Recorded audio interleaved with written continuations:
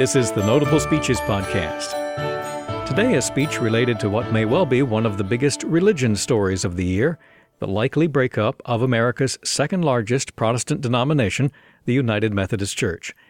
This address is by a very well-known Methodist, William J. Abraham, the Albert Cook Outler Professor of Wesley Studies at Southern Methodist University's Perkins School of Theology in Dallas, Texas. Billy Abraham is an Irish-born author, theologian, and analytic philosopher, and a prominent voice for a brand of Methodism that holds fast to the historic teaching of the Christian faith. His books include The Divine Inspiration of Holy Scripture, published in 1981, and from 2000, Divine Revelation and the Limits of Historical Criticism, both books published by Oxford University Press. Before bringing you his remarks, here's a short bit of background. Unlike other mainline Protestant denominations, the United Methodist Church has been turning in a theologically orthodox direction, largely because the denomination has grown so strongly in Africa. African members, who tend to hold theologically conservative views, now account for about half of the United Methodist Church. Many United Methodists in the U.S., however, are strongly progressive in their theological views and want the Church to change its traditionalist teaching in various areas, including on homosexuality and marriage. Just a few weeks ago, in January, a small group of United Methodists from across the theological spectrum put forth a plan to divide the Church into at least two denominations, one traditionalist, one progressive. The separation plan won't go into effect unless it is approved by the denomination's General Conference in May. This speech by William Abraham was presented before the separation plan was released, but it anticipated it, as you'll hear. This address was recorded in November 2019 at a gathering of Traditionalist United Methodists known as the Wesleyan Covenant Association, a meeting held at Asbury United Methodist Church in Tulsa, Oklahoma. I want to begin on an opening sort of throat-clearing exercise by being very sober and serious. I think we're at a crucial turning point, not just in our culture, but also in the history of the Western Church. And I think we're at an absolutely crucial turning point in the history of the Methodist tradition. Now, John Wesley said what God was doing in Methodism, he would never let it sort of disappear. I think that's a wonderful comment on his part. But we now face a clear choice. You know, sometimes things have to be put in a strict either-or. Our Lord did this when he spoke of there's a broad way and there's a narrow way. And there's a broad way in which a church can be a church. And there's a narrow way in which a church can be a church. And this is the choice that we face up ahead. The broad way is straightforward. It's going to be a church which is built on sex and gender. Think about that. It's going to be a church that is built on rebellion against the conciliar policies and practices of the church. It's going to be a church that is built on non-rational means of persuasion. Fill in the details. It's a church that will be built on individual personalities and even rock star public personas. And it's a church that is going to be built on the sifting sand of post-Christian secular experience and cultural proclivities.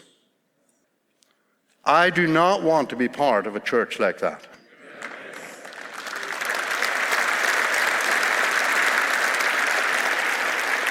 Now here's an alternative.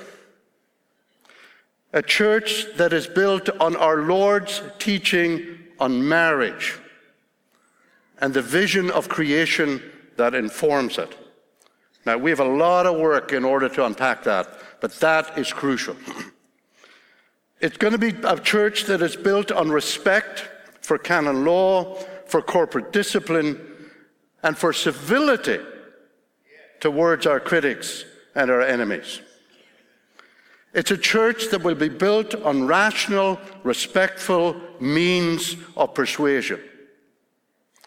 It's a church that will be built on hard-won consensus in conferencing and thinking and speaking and arguing together like they did in Acts chapter 15. And it's a church that will be built on the rock of divine revelation in the Scriptures and the reliably enunciated material that is given in the great creeds of the church, especially the Apostles' Creed and my favorite one, the Nicene Creed. So I want to say this is a stark and inescapable choice for United Methodists as we move forward. We can have a church built on sex, on rebellion, on non-rational means of persuasion, on individual personalities, and on secular interpretations of experience. Or we can have a church that is built on our Lord's teaching on marriage, that is built on affectionate loyalty to the life and practices and doctrines of the church, that is built on rational and civil means of persuasion, and that is built on hard-won corporate conciliar consensus, and that in the end is built on Scripture and on the creeds. Now, if you hear nothing else, I want you to take that choice home and ponder it. Now to my assignment. We are intending, unapologetically, we're intending a fresh start for the people called Methodists across the world. This is not simply a parochial North American matter. We are a global church, and we are interested in a fresh start for a global version of Methodism that is built on Scripture and on the creeds. Now, a word, first of all, on the Scriptures and the absolutely indispensable role that they have played within Methodism, play within our lives, and will continue to play within our lives in the future. Now, what's the primary task of Scripture? My favorite text on this is a simple one, 2 Timothy 3:16. And I'll translate it into vulgar bog Irish English. It's there to make us wise up unto salvation and to enable us to become and be all that God wants us to be in the life of the church. Now, to put it technically, that means that we begin with what others call, a soteriological conception of Scripture.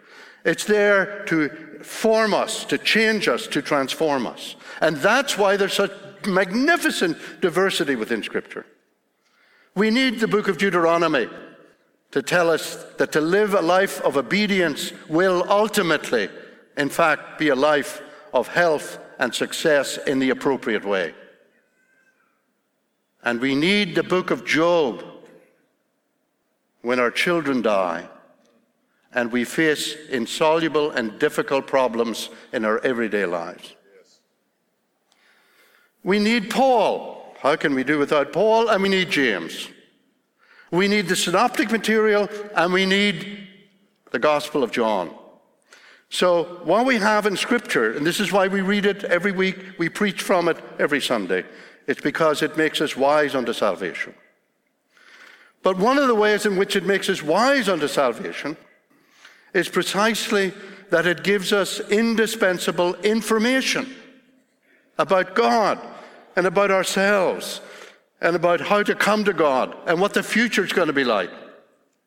That is absolutely crucial and indispensable information which comes from God and is mediated through the Scriptures. Now, Wesley considered this in terms of a form of revelation. There's revelation given in conscience. That's wobbly. That can be very, very wobbly. But then there's revelation that is given in the law and the prophets. That helps correct our misdirected consciences. And then the full and final and magnificent revelation is given in the Son, our Lord and Savior, Jesus Christ, risen from the dead and coming again in glory to clean up the mess in which we occupy. Now, I know when people talk about Scripture and divine revelation, they say, well, it's all down to interpretation. You got your interpretation, I got my interpretation, and then you go round in circles. Or you develop a set of buckets, or whatever other images you've got.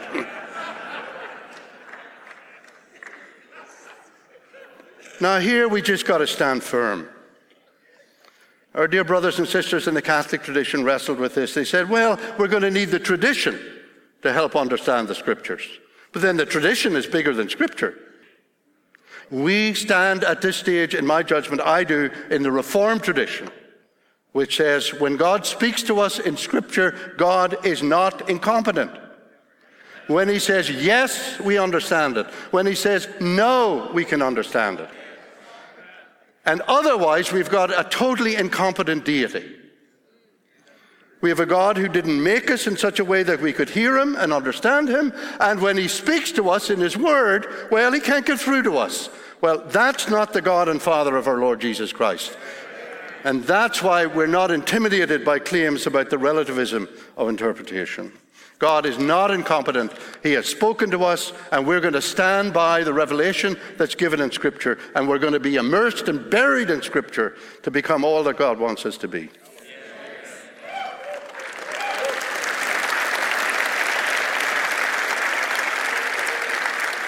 Now, the place of the creeds has been more controversial.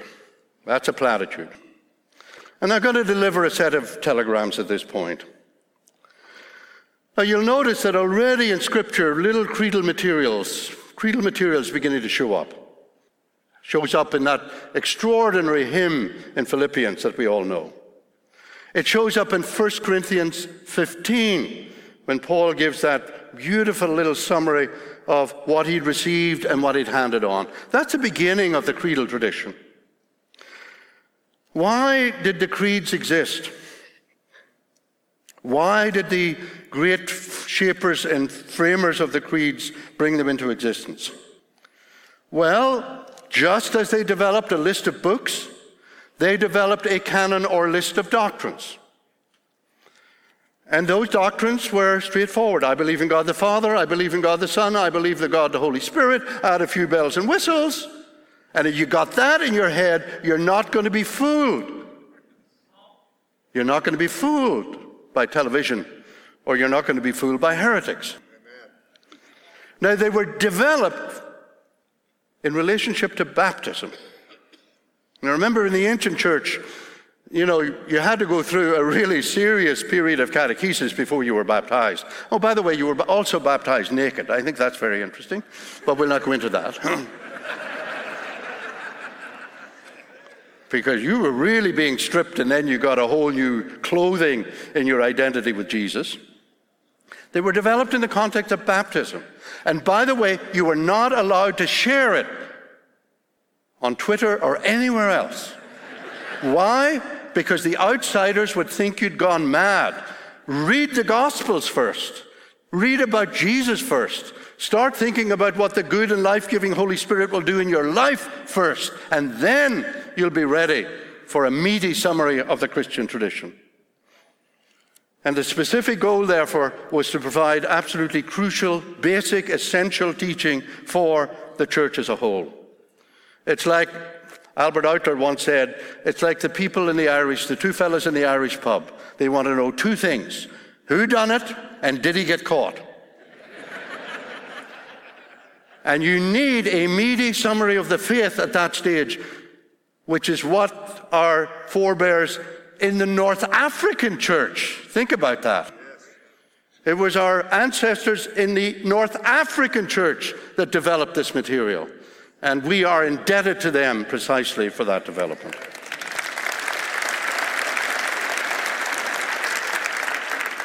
Now, I think our ambivalence in this area, it's understandable. John Wesley has early polemical material against dead orthodoxy. But here's what went wrong when we lost the emphasis on the creeds as part of our doctrine. We became prey to the temptations of what I call big L liberal Protestantism. In the 19th century, we lost our nerve on the deep faith of the church. And Methodism, because of its piety, because of its commitment to religious experience, all of that good stuff, we became opponents of the creed. And the result was that began to erode the deep faith of the church. And then when you get into the 20th century, it became an open season. We went and we borrowed and we begged and we stole anybody else's theology that was out there. And by the time we came along in the 1960s, it was a zoo. And it was an incredibly difficult period. And it's a miracle that we have survived this long. So, in my judgment, the one reason crucially for the importance of the creeds is that we have got to put those back in formally and clearly so that we are absolutely sort of secure in the core doctrines that are at the heart of the Christian faith and that are shared by Christians across the world, across space and time. And as I say, I particularly love the Nicene Creed because in a way it was the only creed that was ever agreed by the whole church. Now, there's a new objection that's come against all of this material. When I was trained, the objection to the deep truths of the Christian faith is that it's false, it's irrational. How could you believe that and believe in electric lighting? How can you believe in history and science and believe any of this? By the way, I've spent a long time writing many very boring books to defend all this stuff, so I'm not going to go in there. Now the objection is, this is not as false. It's poisonous. This is bad for your health. These creeds have been put together by people who are power hungry and trying to impose their view of God and Christ and whatnot on the whole of the church. It's a matter of the raw expression of power hungry church leaders in the 2nd, 3rd, 4th, and 5th centuries. Now, I think this is just nonsense, and I'm going to finish with that. This is appallingly bad history, if I may say so. Athanasius, our North African hero, my favorite theologian out of the early period, he was a genius, and he was a churchman of the highest caliber, in my judgment. He was run out of his cathedral 5 times by the government, no less. And then the whole point of the creed is not only to preserve the deep truth of the Christian faith in a summary that's meaty and accessible, it's also there as a protection of the church against the elites who come along and always tell you, well, we know better than they did. Now, I'm going to give you a quote at the end here. Let me give you a quote. This is from a bizarre English theologian called Donald McKinnon. I'm going to read it. I want you to hear it. The whole exterior of the Christian church is the poor man's protection against the tyranny of the wise who would rob him of the heritage of the gospel. In a sense, one might say, too, that her visible structure, and then this part, her articulate doctrinal standards, her ordered sacramental life, they represent the very lashing of the church herself to her historical moorings. The whole church is an organ of the gospel.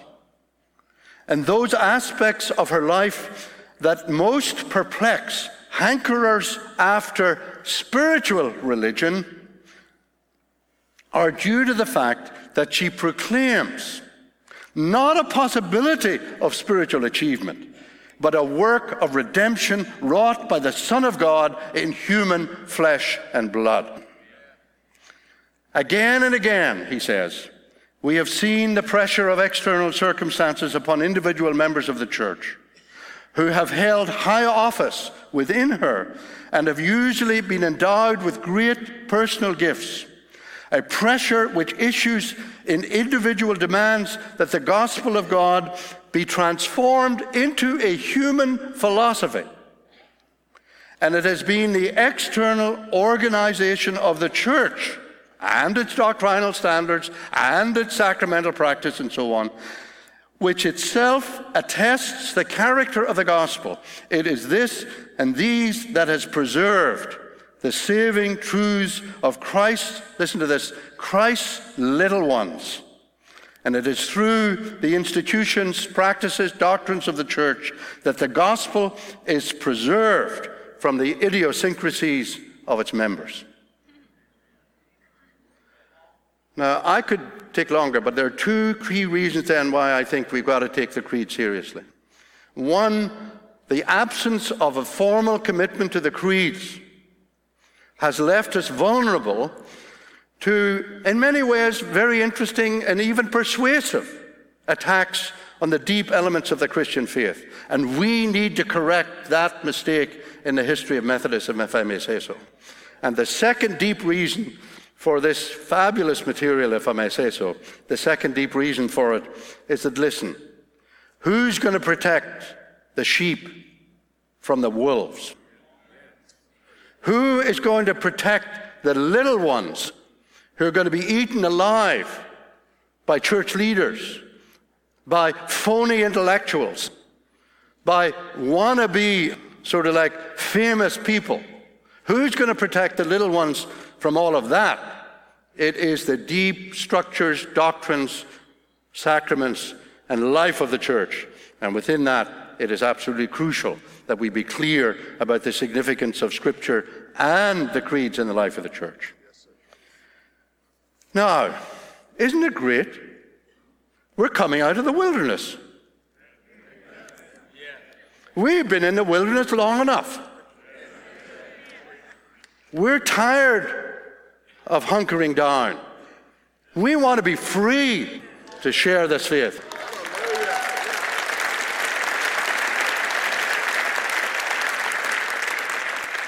We have our work cut out for us. We're going to have to articulate a vision of marriage and sexuality that's going to make sense and it's going to be faithful to the Scriptures. We can do that. We're going to be fine on the intellectual front. What we need a fresh outpouring of the Spirit, which will take all of this here. All of this here. William J. Abraham of Southern Methodist University's Perkins School of Theology, speaking in November 2019 at a gathering of the Wesleyan Covenant Association, a large group of traditionalist United Methodist congregations, laity, and clergy. We invite you to subscribe to the Notable Speeches podcast if you haven't done so yet. Search for Notable Speeches in the podcast app you prefer. And follow us on Twitter @Notable Speeches. If you'd like to email a comment or suggestion, here's the address for that, feedback@notablespeeches.com. I'm Joseph Slife. Thank you for listening.